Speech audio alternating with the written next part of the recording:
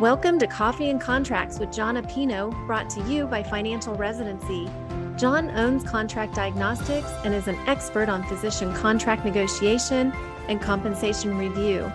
If you have an idea for a podcast or a question you would like for him to answer on one of his shows, please email podcast@financialresidency.com. Now grab your cup of Java and get ready for Coffee and Contracts with John Apino. Hey, everybody, it's John with Contract Diagnostics and another episode of Coffee and Contracts for the Financial Residency community.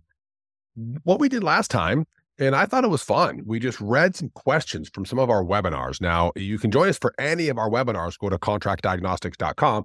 We've got free webinars, sometimes every 6 weeks. It might be 9 weeks or 12 weeks, depending on the season.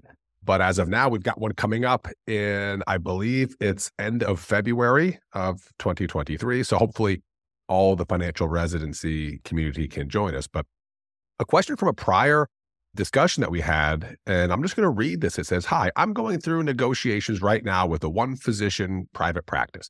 I'm wondering if you typically see the compensation model go from a guaranteed salary in the first year to only a % of collections after the first year. Based on this, my compensation could very well be less in year 2. I've already signed on," and it talks about signing up for a contract review with us. But in a private practice, what we typically see is a 1-year guaranteed salary, and it moves on to production after that. Sometimes we'll see 18 months, sometimes we'll see 24 months. It varies based on the situation. Now, if you're going to a % of collections after the first year, meaning there is no floor salary, their question on could I make less money in year 1, the answer is yes. You could make less money in year 2 than in year 1, depending on things. Now, it's the beginning of 2023. We could fast forward a while back and think of the pandemic and think if you had a guaranteed salary during the pandemic, that would be a good thing. If you were coming off of your guarantee and went on to production only and your clinic was shut down, that'd be a bad thing. So it's always good to think forward in terms of guarantees and when you run out of them. One of the things that we love to do, and again, this is not only about negotiating, but about clarifying. So if in fact you're guaranteed, let's say 200,000 year 1, next year you go on to a production model. Let's just for math's sake, let's say you collect 50% of whatever comes in the door based on your work. So obviously you need to collect $400,000 in year 2 in order to break even and make the same amount as you did in year 1 that was guaranteed. So questions that we would have would be, what are your expectations for me in the first 6 months or the first 12 months or 18 or 24 months? Other physicians who have been on this model, have they ever made less in the second year? Would there be a reason not to increase my guarantee salary to 18 months or 24 months? Is it the greater of? So is it 200,000 in year 1 or 2 if you get the extension? Or the maximum that you would have earned if it was 50% of collection. So if you do collect 500, you don't get 200, you get 250.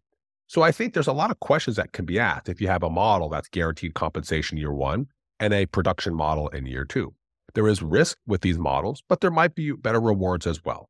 We always mention that you trade time for money. So if you're looking at trading time for a dollar amount, obviously if your schedule's not defined and you have a flat salary, you can't earn more. It doesn't matter if you see 12 patients a day or 24 patients a day. It doesn't matter if you work 5 days at 36 patient contact hours or if you come in 2 Saturdays a month. So make sure that you clarify the schedule if there is a flat salary and there's no way that you can earn a production bonus in that first year. But to answer the person's question, we typically do see 1-year guarantees in private practices. They can be extended depending on the situation and circumstances. But it's important to clarify if year 1 is the greater of the production formula or just the base salary. And then what could happen in year 2? How common is it for a physician to make less in year 2? What are the averages of the other physicians in the group? The last 2 or 3 individuals you hired, what was their first year and second year production? Can I see some reports that back up these statements? And if they say, look, you're the first person we've hired in 7 years, we really have no idea how it's going to go. Well, in my perspective, then I would say, look, I totally understand. So instead of a 1-year guarantee, let's just give us a little bit longer of a runway since we don't know. How about we do 18 months? And that maybe provides you a little bit more of a runway with a floor salary so you don't take a steep dive in month 13 if the collections aren't coming in, if the patients aren't showing up, if your clinic isn't filling up like we thought it was going to. So I hope that helps on one question. I'll follow up with another here in a moment, but we love doing these coffee and contracts. You can reach out to us at Contract Diagnostics anytime. My name's John. We look at contracts and compensation structures all day. your contract is our specialty. So give us a call and we'd love to connect. Thank you for listening to Coffee and Contracts with John Apino. If you need a contract reviewed or want to know if you're being paid fairly, go to contractdiagnostics.com. See you next time.